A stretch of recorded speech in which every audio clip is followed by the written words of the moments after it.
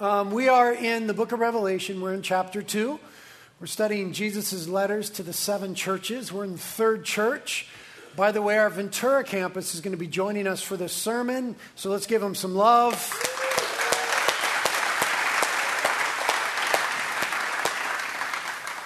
We're looking at Revelation chapter 2, verses 12 through 17. If you notice someone that's next to you and they don't have a Bible, maybe share with them. That'd be helpful for them today.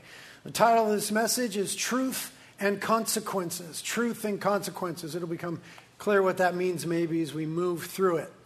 So we're going to start reading in verse 12 of Revelation chapter 2. This is Jesus speaking to these churches in Asia Minor, in this case the one in Pergamum. So Jesus says in verse 12, "And to the angel of the church in Pergamum write, the one who has the sharp two-edged sword says this, I know where you dwell, where Satan's throne is. And you hold fast my name and did not deny my faith, even in the days of Antipas, my witness, my faithful one, who was killed among you, where Satan dwells. But I have a few things against you, because you have there some who hold the teaching of Balaam, who kept teaching Balak to put a stumbling block before the sons of Israel, to eat things sacrificed to idols and to commit acts of immorality. Thus you also have some who in the same way hold to the teaching of the Nicolaitans. Repent therefore, or else I'm coming to you quickly, and I will make war against them with the sword of my mouth. He who has an ear, let him hear what the Spirit says to the churches. To him who overcomes, to him I will give some of the hidden manna, and I will give him a white stone and a new name written on the stone, which no one knows but he who receives it." This is God's word. Let's pray. Lord, it's a little bit of a heavy text today. And there's some things in it that are hard to understand, but it's the things that are easily understood that are a little more disconcerting, Lord. You're going to call us to really examine our lives and our obedience to you, Jesus, the one who's worthy of being obeyed, because you're so kind to us in your great love and your work on the cross. And so we just ask now as we approach your word that in our hearts and minds it would truly be the word of God, and that we would place ourselves under it. We wouldn't be on the side sitting as connoisseurs deciding what we think about it, but we would know that it's God's word with full authority. And it's not merely to be heard, but to be obeyed. And we invite you, Holy Spirit, that as we read the word, you'd read our hearts. Deal with the issues of our hearts and bring us into the truth of Christ and what he's done for us on the cross and the way that we ought to live in light of that. Help me, please, Lord, to teach and preach in a way that's faithful to you and helpful to these dear brothers and sisters here. We ask it in Jesus' name. Amen. Well, the thing about the book of Revelation is it's not simple. It's not always easy to understand. And it says some pretty heavy things. And this is one of those passages where it's like, wow, what does that mean? So we'll try to kind of get at it a little bit. We'll remind ourselves that Jesus here is addressing the 7 churches that were existent in Asia Minor at that time, now modern-day Turkey. And he's writing to them via John the Apostle, and he's looking to do a few things. He wants to comfort them. They're living in difficult circumstances, a tough culture, sort of an antichrist culture where there's lots of persecution and opposition to belief and following Jesus Christ. So he's looking to comfort them. He's looking to commend them in the areas where they're doing well. He's looking to console them in the areas where following him, following Jesus, is costing them and making life hard. And he's looking to correct them. And this is one of the churches for whom he had some correction. And one of the ways that Jesus begins to do this with the churches, and remember now, these things are written to us as well. One of the ways that he does this is by telling them repeatedly that he knows the situations that they're in. And Jesus is the one who truly knows. Remember, Christ is the one we talked about a few weeks ago, before whose eyes all things are laid bare. And the one to whom we're accountable. He sees all of our lives, the secret places, the hidden places, what no one else sees. He even knows our thoughts and our hearts, our motives and our intentions. Right? He's the one who knows. But he really knows, and he knows in a loving way. One of the most I don't know, it could either be really comforting or annoying when you're going through something difficult and someone says, oh, dude, I know just how you feel. You know what I mean? Depending on where you're at, it could either be like, oh, yeah, thank you. It's good to kind of commiserate with you. Or it could be like, dude, shut up. You have no idea what I'm going through. You ever been in that situation? But Scripture teaches us that Jesus is the one who truly knows. That in Christ, God draped himself in humanity. That he came and felt some of the heat, some of the pain, some of the sickness, some of the weight of this life. The book of Hebrews tells us about Christ incarnate, that he's touched with the feelings of our infirmities, that he knows our weaknesses and our suffering and what it means to endure life in this flesh. He truly knows what we struggle with, what we're fearful of, the things that confront us. And so in looking to comfort, commend, console, and correct these churches, he says to each one of them, I know, and he knew something unique about each of their circumstances. The first church that we looked at a few weeks ago, the church of Ephesus at the beginning of chapter 2, he said to them, I know your deeds.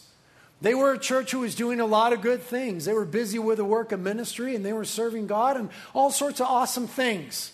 They were also the church that was backsliding and leaving their first love. But there was something to commend. Jesus says, I know your hard work. I know your deeds. I know you're serving me. I know what you're doing. It's good to hear that once in a while. We like to hear that from each other. Hey, man, I want to recognize your hard work. Jesus says, I recognize, I know the work that you guys are doing for my name's sake.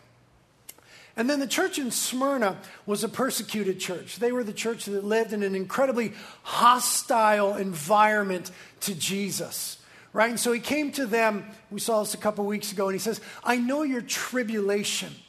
Literally in the Greek, the pressure that you feel, trying to be obedient to me in a culture that's hostile to what I teach and what it means to follow me. I know the pressure that you guys feel in that. Christ is able to say, I know what it's like to be rejected by culture. I know what it's like to be rejected by those who are supposed to be your people. I know what it's like for people to cry out, crucify him. I know your pressure.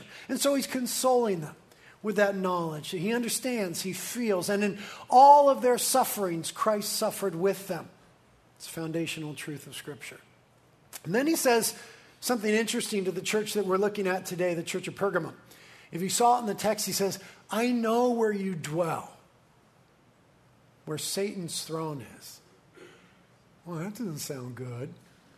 I know where you dwell, where Satan's throne is. He's saying to them, I know the space that you guys are occupying, and I know it's gnarly. Remember, Scripture teaches that Satan is real, right? Satan is real, evil is real, and Satan is at work in the world. And it's also important to realize that Satan is not omnipresent like God. Someone say, thank you. Not omnipresent like God, who is all places at all times, but Satan is actually bound in some way by the time-space continuum. So he can't be everywhere. Sometimes it seems that way, and we attribute various things to Satan because there's many demons, and he's the head over them, and they're all over the place. He says, I know where you dwell, where Satan has his throne. I know the place where you guys occupy, there's real opposition to truth is what he's going to get at. Real opposition to following me. And he uses this language. You're occupying the same space, the same city as Satan's throne. That's heavy. I don't know if he meant like Satan literally has his throne there, like since he's not omnipresent, that at the end of the first century when this is written, that's where Satan chose to took up residence and he's actually there. Or if it's more figurative, because a throne speaks of power and authority. He may just be saying, you guys are living in a culture, in a city, in a space where the enemy has tremendous power. He holds a lot of sway, a lot of authority. Could be either one of those things. Either way, Jesus is saying, I get it. I get where you are. I get that there's opposition. I get that it can be difficult. I get that there are tremendous challenges to the truth. Let me tell you what he's calling them to do in the face of that. He's calling them to go ahead and live out Christian truth where it isn't popular. Notice what he doesn't say to them. I know where you dwell, where Satan's throne is, and my advice to you is that you just bail. Just go find a new place, move to Montana, get out of it all, just It's not what he's saying, right? He's wanting them to continue to live out Christian truth in a place where it was unpopular. Not so removed, not so different from our culture and where we live and the times in which we live. And Christ's primary concern in this text is about truth. We get that tip in the way that he self-identifies in verse 12. Right? He calls himself the one who has a sharp two-edged sword. And we know from Scripture that the sharp two-edged sword is representative of God's word, of God's truth.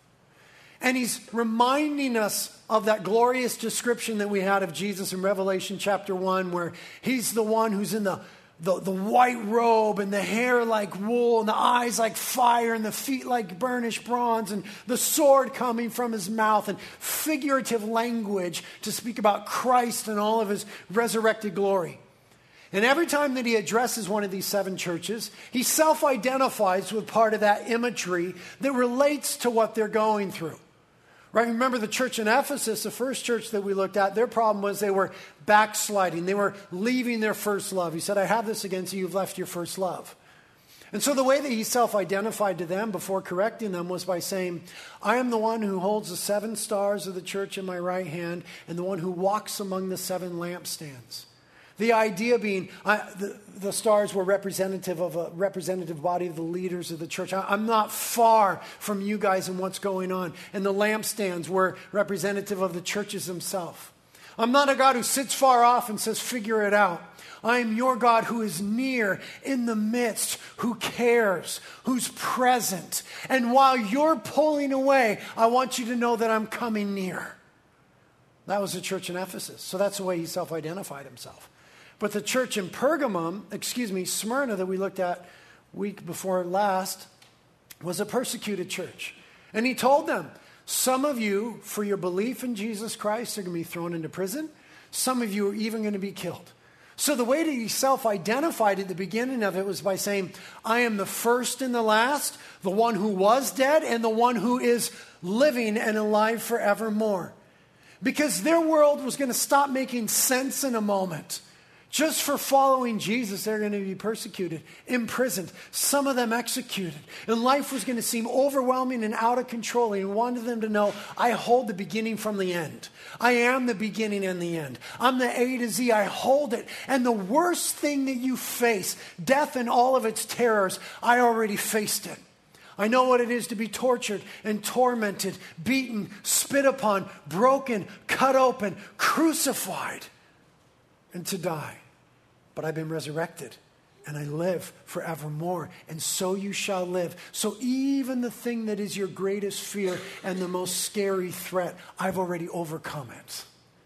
See what he's doing in self-identifying in these ways? How does he self-identify in our text today to the church in Pergamum? He says, I am the one with a sharp two-edged sword. Meaning that whatever he's dealing with them has something to do with the truth. And the problem in Pergamum is that they were getting the basic truth about Jesus right, but they weren't getting the implications of how they were supposed to live in light of that right. They had, ready for some big words? They had orthodoxy, right belief, but not orthopraxy, right practice. They had some good, strong Christian doctrine, but they weren't practicing good, strong Christian morality. Jesus is going to say to them, in essence, that doesn't cut it. If you believe the truth of who I am, it should shape and inform the way that you live in an immoral culture. That's what he's saying to them. And so there are 2 consequential truths that he's primarily concerned with. The truth about himself and the truth about holiness. And he's going to show them how they are interconnected. The truth about himself, he says in verse 13, you hold fast my name and you did not deny my faith. You hold fast my name. Anytime Scripture speaks of the name of God or the name of Christ, it speaks of his character, his quality, the truth about him, his essence, his identity, his glory, and importantly, remember this, his reputation. Has to do with his reputation. Those things are represented in names in Scripture and in ancient culture. He says, you hold fast my name, my character, my quality, my glory, my reputation. You're holding on to that. And you did not deny my faith. Speaking of his work on the cross to provide forgiveness for our sins. His resurrection from the dead, that we might be forgiven and have new life. The gospel. This is a church that was holding to these truths in a time and a place where it was difficult to hold to them. Notice what he said there in verse 13. I know where you dwell, where Satan's throne is, and you hold fast my name and did not deny my faith, even in the days of Antipas, my witness, my faithful one, who was killed among you, where Satan dwells. That's all we know about Antipas. We don't have any more information. But it's pretty clear what happened. We talked a couple weeks ago about imperial religion, Caesar worship.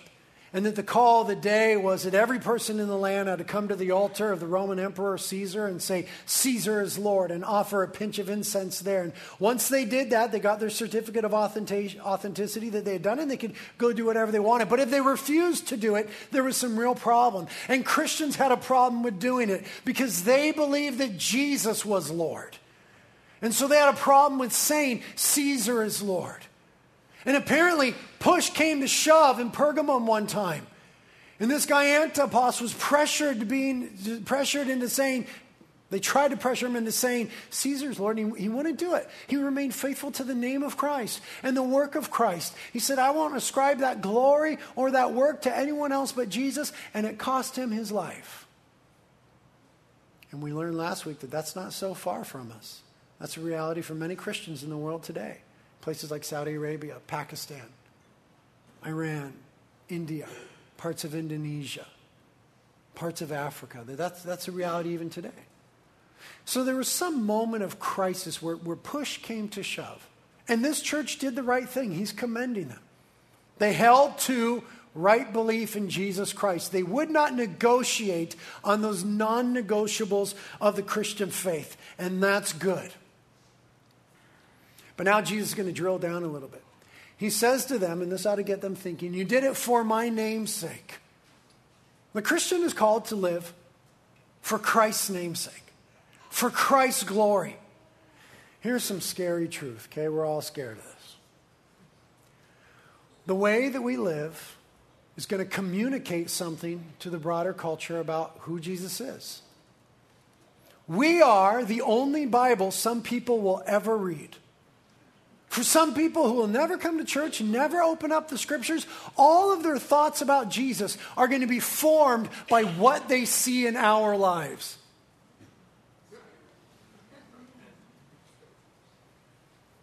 That's a scary truth.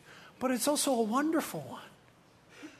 That God in His love has called us His own in that way. Has called us to be His ambassadors. Has called us to be those who reflect His light. It's a terrifying responsibility, but it's also a glorious call. But it doesn't only involve saying certain things about Jesus. It involves living in a certain way in light of who Jesus is and what He's done for us. The way that we live affects the reputation in a community of Jesus. No way around that. We've all got to face that. And we all have to face this fact. Jesus cares about His reputation. Right? We all do, and we're a mess. Jesus, the glorious one, cares about His reputation because it's only through Him that people can be saved, forgiven of their sins. He cares about His reputation. Now I'm going to say something hard, but I love you. And I've been saying it to myself all week. Okay? I'm preaching to myself right now. Jesus cares about His reputation. The way that we live as it pertains to morality proves whether or not we do. Jesus cares about His reputation. The way that we live as Jesus' followers, as His ambassadors, His representatives, proves, whether or not we do. And that was the situation with some in Pergamum. They had right belief, but they weren't letting it have the right effect in their lives. So Jesus commends them for the truth about himself, and now he will correct them because they're not getting the truth about holiness. Verses 14 and 15. He says, but I have a few things against you. Gosh, what a terrifying phrase. I have a few things against you, because you have there some who hold to the teaching of Balaam, who kept teaching Balak to put a stumbling block before the sons of Israel, to eat things sacrificed to idols and to commit acts of immorality. Thus you also have some who in the same way hold to the teaching of the Nicolaitans. Okay, this bears some explanation. What is he talking about here? Well, the essence of it is this. Okay, I'll give you the background, then I'll give you the essence. The essence is that there were some, notice he says it's some, it's not everyone in the church. There were some in the church who were making light of sin, who were compromising in light of broader culture. It was a tough culture. Throne of Satan, where Satan dwells. And they were compromising as it pertained to morality and sexual morality, hence immorality. And they weren't just doing it themselves, but they were teaching others in the church. That's the teachings of Balaam and the Nicolaitans. To make light of sin, hey, Christians, let's not get crazy with this whole thing. Everybody's doing it. It's all right. Culture has changed. Not a big deal. Do what you want to do. And encouraging some people in the church to engage in sexual immorality. That's the essence of it. Now, he mentions Balaam. Balaam was a prophet in the Old Testament in Numbers 22 through 25. And it's when Israel was wandering in the wilderness, right? And during that time, they would encounter various other kingdoms in the land, and there would be war. And Israel was big by this time and had God on their side, and it was generally going well for them when they were obedient to God. And now they're camped out on the east side of the Jordan River, just across from Jericho. And the Midianites were near there. And Balak is the king of the Midianites. He's a Midian king. And he sees Israel camped out there. And he's like, gosh, I remember what they did to the Amalekites. Like, they're pretty gnarly. And I can see that there's a war brewing here. And I don't think we could take them. I need some backup. And there was this prophet living north of there whose name was Balaam. And he sends his messengers to Balaam and says to Balaam, I want you to come down here and help me with Israel. Because the reputation of Balaam was that who he would bless would be blessed and who he cursed was cursed. And so he said, Balaam, I'll give you anything that you want. I will pay you well if you just come and curse Israel for me. And Balaam was at first hesitant, and eventually he went with them, and he went to go curse Israel. But every time Balaam opened up his mouth, blessings came out instead. God was in control of this thing. And 3 different times Balaam is standing there with Balak, and Balak made these 7 altars and sacrificed, and there they are overlooking Israel. And Balak's like, okay, now Balaam, curse them. And Balaam's like, I could only say what God wants me to say. Let's see. And he opens up his mouth and blessings come through. And Balak loses his mind, the king of the Midianites. He's like, wait a minute. I brought you here and paid you well to curse the Israelites, and you've blessed them 3 times. This is not helping. And so apparently what took place then is that Balaam, being unable to curse the Israelites because of God's sovereignty over his mouth, he suggested to Balak, the king of the Midianites, that there was another way. If Balak would just send his young women down into the camp of the Israelites to seduce the men, engage them in the worship of their false gods and sexual immorality as worship, then what Balaam knew is that God would judge that. And Balak said, great idea. Sent the women down into the camp. The men were seduced, and they engaged in sexual immorality and the worship of false gods, and God killed 24,000 of them.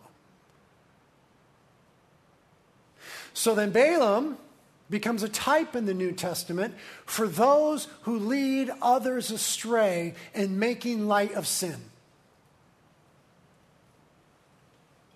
And the reminder that God doesn't make light of sin even when we do.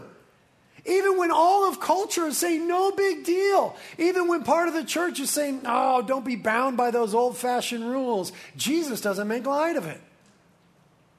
And that's what's going on in the text. And the Nicolaitans apparently were teaching the same thing, to make light of sin, and that it was okay to engage in sexual immorality, And then this led to the worship of all sorts of false gods during that time. And what we begin to see in Scripture and in this text is that Jesus is serious about holiness. And he's serious. Now it's going to get a little bit uncomfortable from here on out, okay? Sermon's going to be a little bit uncomfortable. You only get it for 45 minutes. I had to deal with it all week. Jesus is serious for his church and in his church about sexual purity. He says, I've got some stuff against you. And it had primarily to do that they were giving in to the prevailing sexual culture of the day. Now, here's what we often do when we read what Scripture has to say about sexual morality. In other words, not having sex outside of marriage. Okay, that homosexuality is a wrong activity. That adultery is a grievous sin. We see those things and we're like, that's so outdated. I mean, I could understand how back in Bible times that made sense. But we've got a totally different culture now. I mean, culture, we just kind of grown beyond that, and different things are acceptable, and we see why that makes sense. Well, there's a couple reasons why that's not the right way to think.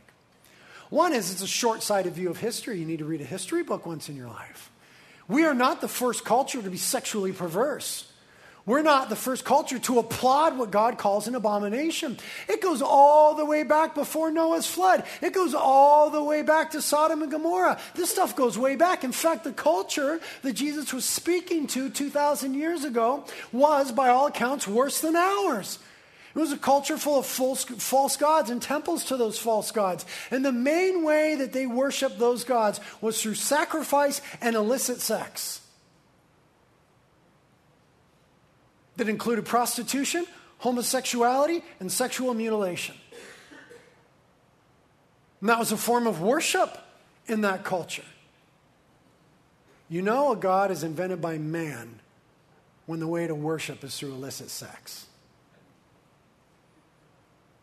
And Scripture steps in, and Christ stepped in and said there's a different way to live.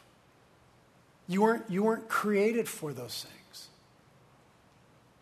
I've made you differently. Those things are destructive.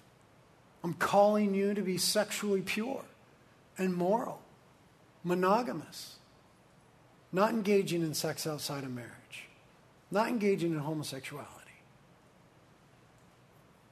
And as ridiculous as that sounds to culture's ears right now, it sounded even more so 2,000 years ago in Pergamum, where Satan's throne was. So it doesn't really hold water to say, gosh, it's outdated and that's not really the way that it works anymore. This is ancient stuff. Listen to what Cicero, who existed just a couple of decades, he was a Roman elder statesman and a contemporary of Julius Caesar and Mark Antony. Listen to what he said, very similar to what our culture says today. If there's anyone who thinks that young men should be absolutely forbidden from the love of courtesans, which was an upper-class prostitute or prostitutes that hung around the court of pagan temples, if anyone who thinks that young men should be absolutely forbidden from the love of courtesans, he's extremely severe. See how this is familiar language? He's extremely severe. Come on. Then he says, I'm not able to deny the principle, he states, but he's at variance not only with the license of what our own age allows, but also with the customs and concessions of our ancestors. When indeed was this not done? Everybody's doing it and has always done it. When did anyone ever find fault with it? When was such permission denied? When was it that which is now lawful was not unlawful? Doesn't that sound like somebody could have wrote that in the newspaper today? About the sexual issues of our day? You see, we can't just say, oh, these things are old-fashioned. Sexual immorality has always been around. And God's call to holiness and purity in this area has always been around for his people. Let's look at a couple of those passages that speak to this. Turn to 1 Thessalonians. 1 Thessalonians chapter 4. Remember, all the T's are together in the New Testament. That helps you find them. Always helps me. 1 Thessalonians chapter 4. If you're next to someone who doesn't have a Bible, let them read along with you, because this is important.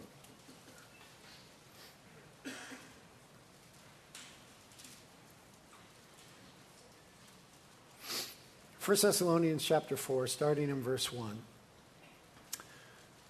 Paul writes and says, "Finally then, brethren, we request and exhort you in the Lord Jesus, that as you receive from us instruction as to how you ought to walk and please God." Okay? There's the goal of the Christian, walking in a way that pleases God, just as you actually do, but that you may excel still more. "For you know what commandments we gave you by the authority of the Lord Jesus. For this is the will of God." Okay, this is clear-cut stuff. Here's God's will for you, Christian. "Your sanctification," holiness. "That is, that you abstain from sexual immorality. That each of you know how to possess his own vessel," talking about our body, "in sanctification and honor, not in lustful passion like the Gentiles who do not know God.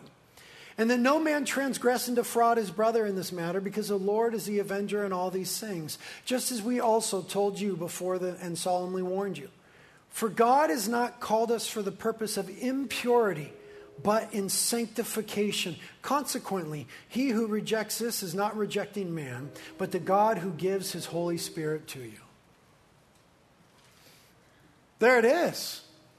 God says, I know what humanity is saying. I know what culture is saying. I know what Pergamum was saying. I know what Carpenter Ventura and Santa Barbara is saying. But here's what I'm saying. But I'm calling you to a different way of being, a different way of living. That you're mine, that I purchased you with my blood, that you belong to me. And I'm a holy God. Therefore, my will for you is holiness in your life, because I want wholeness in your life. And sexual immorality always brings brokenness to individuals, to couples, to a community, to a culture at large. In history, that's evidential. And so we're called to holiness. We're called to an entirely different standard. Remember, the world is going to read this and say, how silly, how outdated, how obscure, how old-fashioned, how closed-minded, how bigoted, how unfair, how on the wrong side of history are you? That was the situation that Jesus was speaking into in Pergamum as well. Let's look at another passage in 1 Corinthians. It's a little bit to your left. 1 Corinthians chapter 6.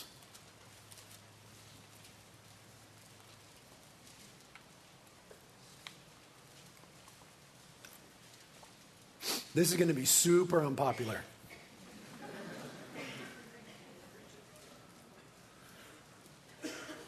First Corinthians chapter 6, starting at verse 9. "Do you not know that the unrighteous shall not inherit the kingdom of God? Don't be deceived.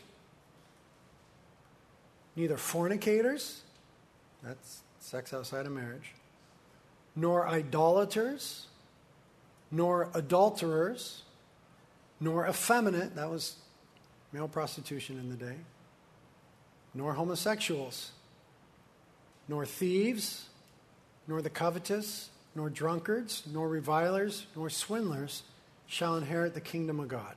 Stop right there, look at me.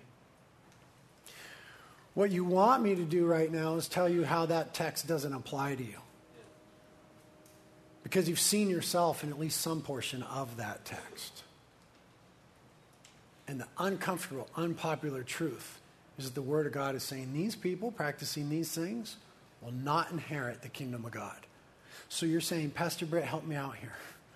Tell me how that doesn't apply to me.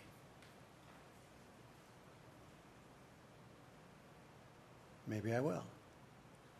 In the next verse, it says, verse 11, "And such were some of you. But," speaking to the Christian now, "you were washed, you were sanctified, but you were justified in the name of the Lord Jesus Christ and in the Spirit of God." I want you to notice what's happening. He's laying out a list that many of us are engaged in some of these things. He says these people will not inherit the kingdom of God. There's not eternal life. There's not heaven for them. "And such were some of you. But," and the but is huge, "but you were washed, You were sanctified. You were justified. In other words, though those things were true about you, you have been forgiven of your sins on the basis that you've repented of them and put your faith in Jesus Christ. So now you have eternal life. You have entrance into the kingdom of God. But I want you to notice, don't let yourself off too easy. Such were some of you. The rub, the difficulty, the challenge becomes when we call ourselves Christians, but yet we still are some of those things.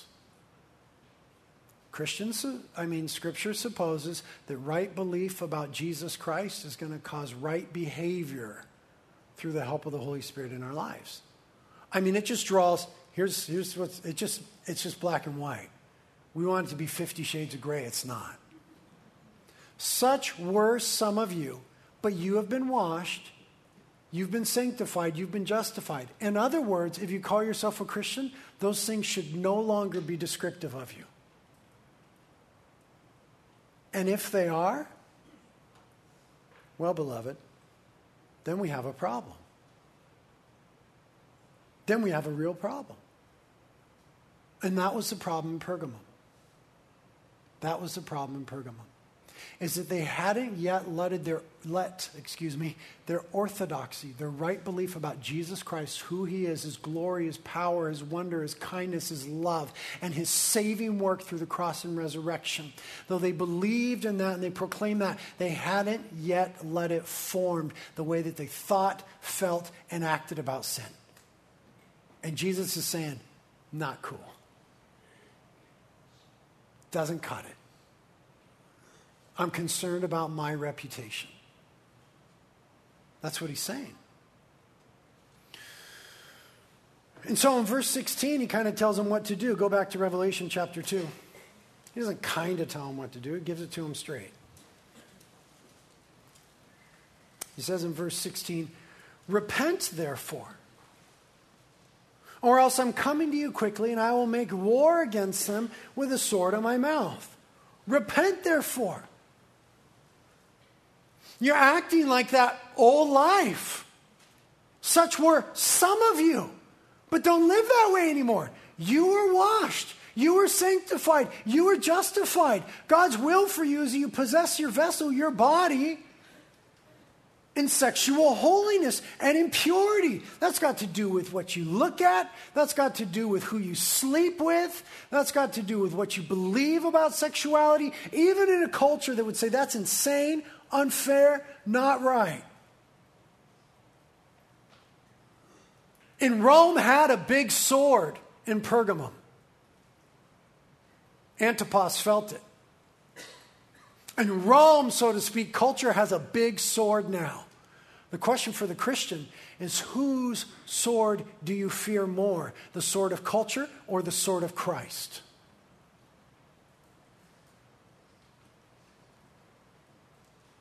It's hard not to cave to culture. They've got a big sword. They can easily label you and ostracize you and in other countries kill you for standing up for your faith and living out the morals that Jesus Christ would call us to. Christian, those things that we just read, we live in a culture that would say that's ridiculous and closed-minded and unfair. But culture has always said that. Whose sword do you fear more? Jesus said, repent, or I'm coming to you with a sword to make war. That's uncomfortable. There's a couple ways in which the sword, the truth of God, the word of God, wars. The first way is for the Christian who's dabbling in sin, engaging in sin, not walking rightly before the Lord. The sword comes to us, the truth of God's word, and it's like a sword because it pricks the conscience. That's what's happening with some of you today. It pricks the conscience. Like a sword, it wounds the pride that would say, well, I want my way, not God's way. It cuts away our camouflage and says, well, I'm okay. Aren't you okay? Aren't we all okay? The things that we hide under. It pierces our defenses, our justifications, our rationalizing our sin, justifying ourselves in it. It exposes our motives. lays bare our needs and our sin. So sometimes Jesus comes with a sword and makes war even against his own church by convicting us. And that's a gift of God. He only does this because he loves us, and he's concerned about two things: our good and his glory. And they are very much connected. And so he says, repent. And repentance is not a bad word. Repentance is a beautiful word. Repentance is a word of God's love and kindness and grace, because it's in repentance that we find forgiveness. So if someone says to you, hey man, repent, you don't say, how dare you? You say, yes, thank you. Think about Peter before the nation of Israel in Acts chapter 3, when they discovered that they were guilty of crucifying the Messiah. And they were so horrified by that, they stood before Peter and said, Peter, what should we do? And Peter said, I've got good news for you.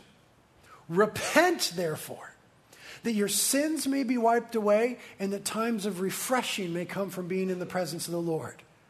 You see, repentance is a gift. We think, oh, I'm not going to repent. Why? Well, it's to admit that you are wrong.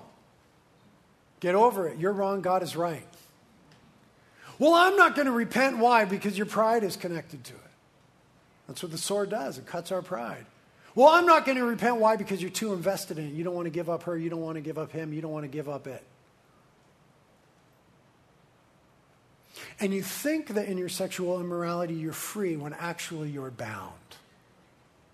And Jesus came to set you free. And the truth shall set you free. And the truth is that we need to repent of these things, that our sins may be wiped away and times of refreshing may come from being in the presence of the Lord. Restoration of relationship. Confession is a gift. 1 John 1:9 says, if we confess our sins to God, he's faithful and just to forgive us our sins and cleanse us of all unrighteousness. The opposite of confession is hiding. The opposite of confession is self-protection. We've already been exposed by God's word.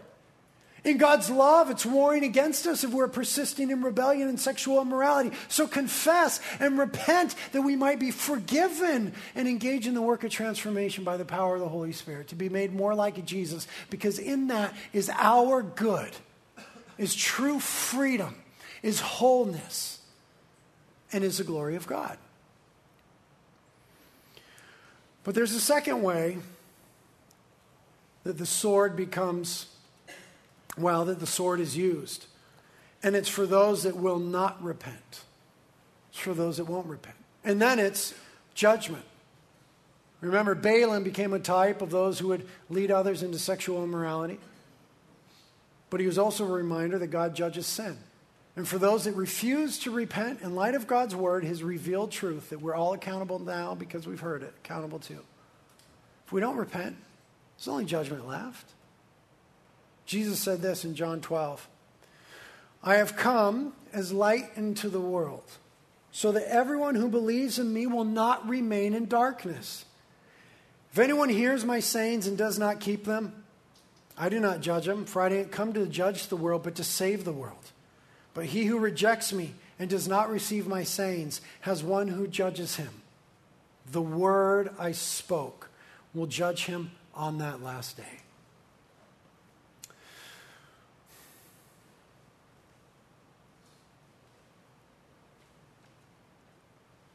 You do know there's a last day. You do know that there is a judgment. We can't hardly move forward in this wicked world without believing that there will come a day where God will judge wickedness and unrighteousness and sin, where everything that has gone wrong will be set right by Christ and his power and his love. We do know that there's a judgment. And that God has sufficiently revealed truth and righteousness and his will in his word, so that we all together, as humanity, will stand under the judgment of God's word that day.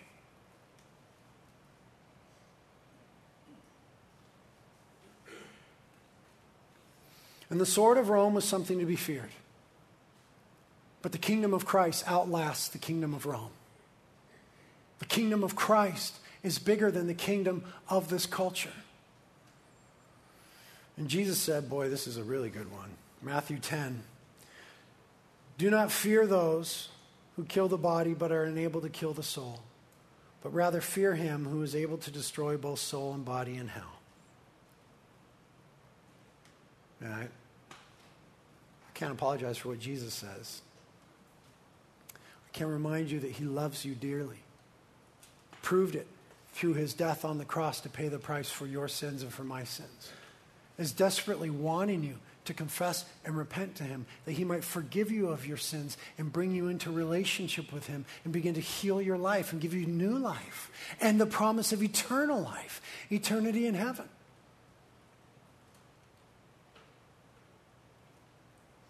But we have all these other fears of what that might cost us. And Jesus says, don't fear those who can only throw your body in prison and destroy the body. Fear the sovereign one who is the judge of all of history and eternity. And the question for us, and I've had to ask myself this all week. Again, you're getting this for 45 minutes. We've got 2 minutes left. I've dealt with this for 5 days. I've had to ask myself, are there areas where I'm giving in to the sword of the spirit of the age that's pushing me to indulge in the flesh? Because the whole world says it's okay. And many, even within the church, make light of it. I had this couple come up to me after second service. I stand by the door and say goodbye to you guys often on Sundays. And this couple, I hadn't seen them before. They walked up to me. They were an older couple. And they said, hey, we've been dating for a long time. And now we're engaged and we're going to get married. And we like to sleep together and have sex. Is that wrong? And I said, yes, you're fornicators and you need to repent. And they said, okay, thank you. And walked away.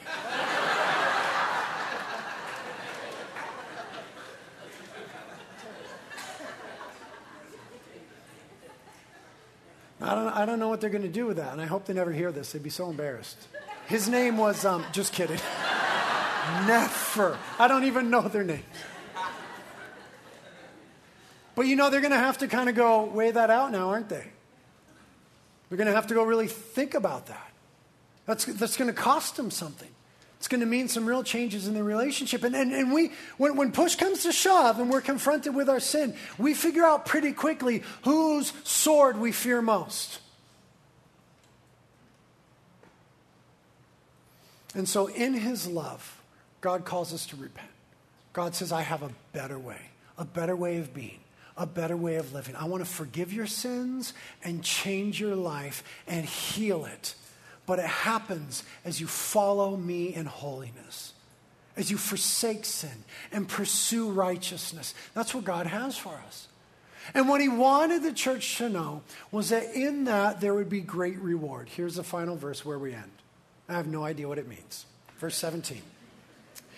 He who has an ear, let him hear what the Spirit says to the churches.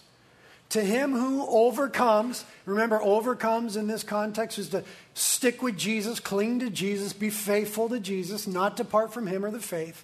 To him who overcomes, to him I will give some of the hidden manna. And I will give him a white stone and a new name written on the stone, which no one knows but he who receives it. I'm not real sure what that means. I've read hundreds of pages this week on what that might mean. I don't know, but I have an idea. I think what Jesus is reminding us here of is the fact that he has something better than whatever seems so necessary in this world. Remember what manna was? Manna was a bread that God provided for Israel during their difficult time in the wilderness from heaven. It was God's provision for them. And they ate it and they were satisfied. You remember that? He says, to him who overcomes, stick with me to the end, be faithful by grace, by the power of the Holy Spirit. I'll give you some hidden manna. You know what I think he might be speaking to? Is those deep places of dissatisfaction in our lives that cause us to engage in idolatry. I'm not satisfied in whatever area it is. And so we start to look for, and this is idolatry now, we start to look for validation, joy, peace, recognition in lesser things in Jesus Christ. We start to form our identity in lesser things and spend our life on lesser things. And I think Jesus is saying to a church that was gauging in idolatry, stick with me. At the end, there's going to be hidden manna, something that truly satisfies. Well, who might that be? Jesus said in John chapter 6, I am the bread of life. I think Jesus is saying that if you open your eyes, if you'll stick with me, if you'll choose to obey, you will see that I satisfy you more than all the other things you're so afraid of forsaking. Maybe. But then the white stone with a name on it that nobody knows, who knows what that is? I think I know. I think this. I think one of the reasons, not always, but one of the reasons that we engage in illicit sexual immorality is because we have unmet desires for intimacy. We want deep, secret, intimate connection. And there's a right way in which that's meant to be met in God's economy and in your life. When it's not met in right ways, we look for it in illicit ways. Sexual immorality. And we find out pretty soon, sleep with who you want, we find out pretty soon that it doesn't satisfy. I think that Jesus is reminding us that if you'll just stick with me, I will, in myself, give to you an intimacy that ultimately satisfies. That's what this little stone is with a name on it that nobody knows. In other words, Jesus is saying, this is just going to be between us. You're craving intimacy. I'm the true answer to your cravings. You're not going to find it in that stuff. Stick with me. Cling to me. Draw near to me. Pursue me. And in that, we'll have this thing that will ultimately satisfy you and free you from pursuing those other things. That's the hope of the truth that we have in Jesus Christ. This text reminds us that Jesus is better than anything the world has to offer. And anything that he's calling you to forsake is not as valuable as the hidden manna and the white stone with a secret, intimate name on it. He's better than anything else the world has to offer. The psalmist said, taste and see that the Lord is good. But sometimes we can't taste until we forsake certain things. May we do it by grace. Amen? Lord, we thank you for the hard truth of your word. I know that those who are here today, you love them so dearly, Lord, and you know our lives. You know my lives, Lord. You know the areas where I need to repent and have been repenting this week. And thank you, God, that you love us still, but you love us too much to just let us get away with it. So we ask that you would lovingly deal with us by your Spirit today. Lord, if there's people here who have never repented of their sins and turned to you for forgiveness, we pray that they would do it today and experience being washed and sanctified and justified, forgiven. And those of us who already believe in your truth but aren't walking in accordance to it, convict us and give us the grace to repent. And then begin to heal us, Lord. And help us, Holy Spirit, to find all of our satisfaction, all the intimacy, all the nourishment that we need in the person of Jesus. You alone satisfy the soul.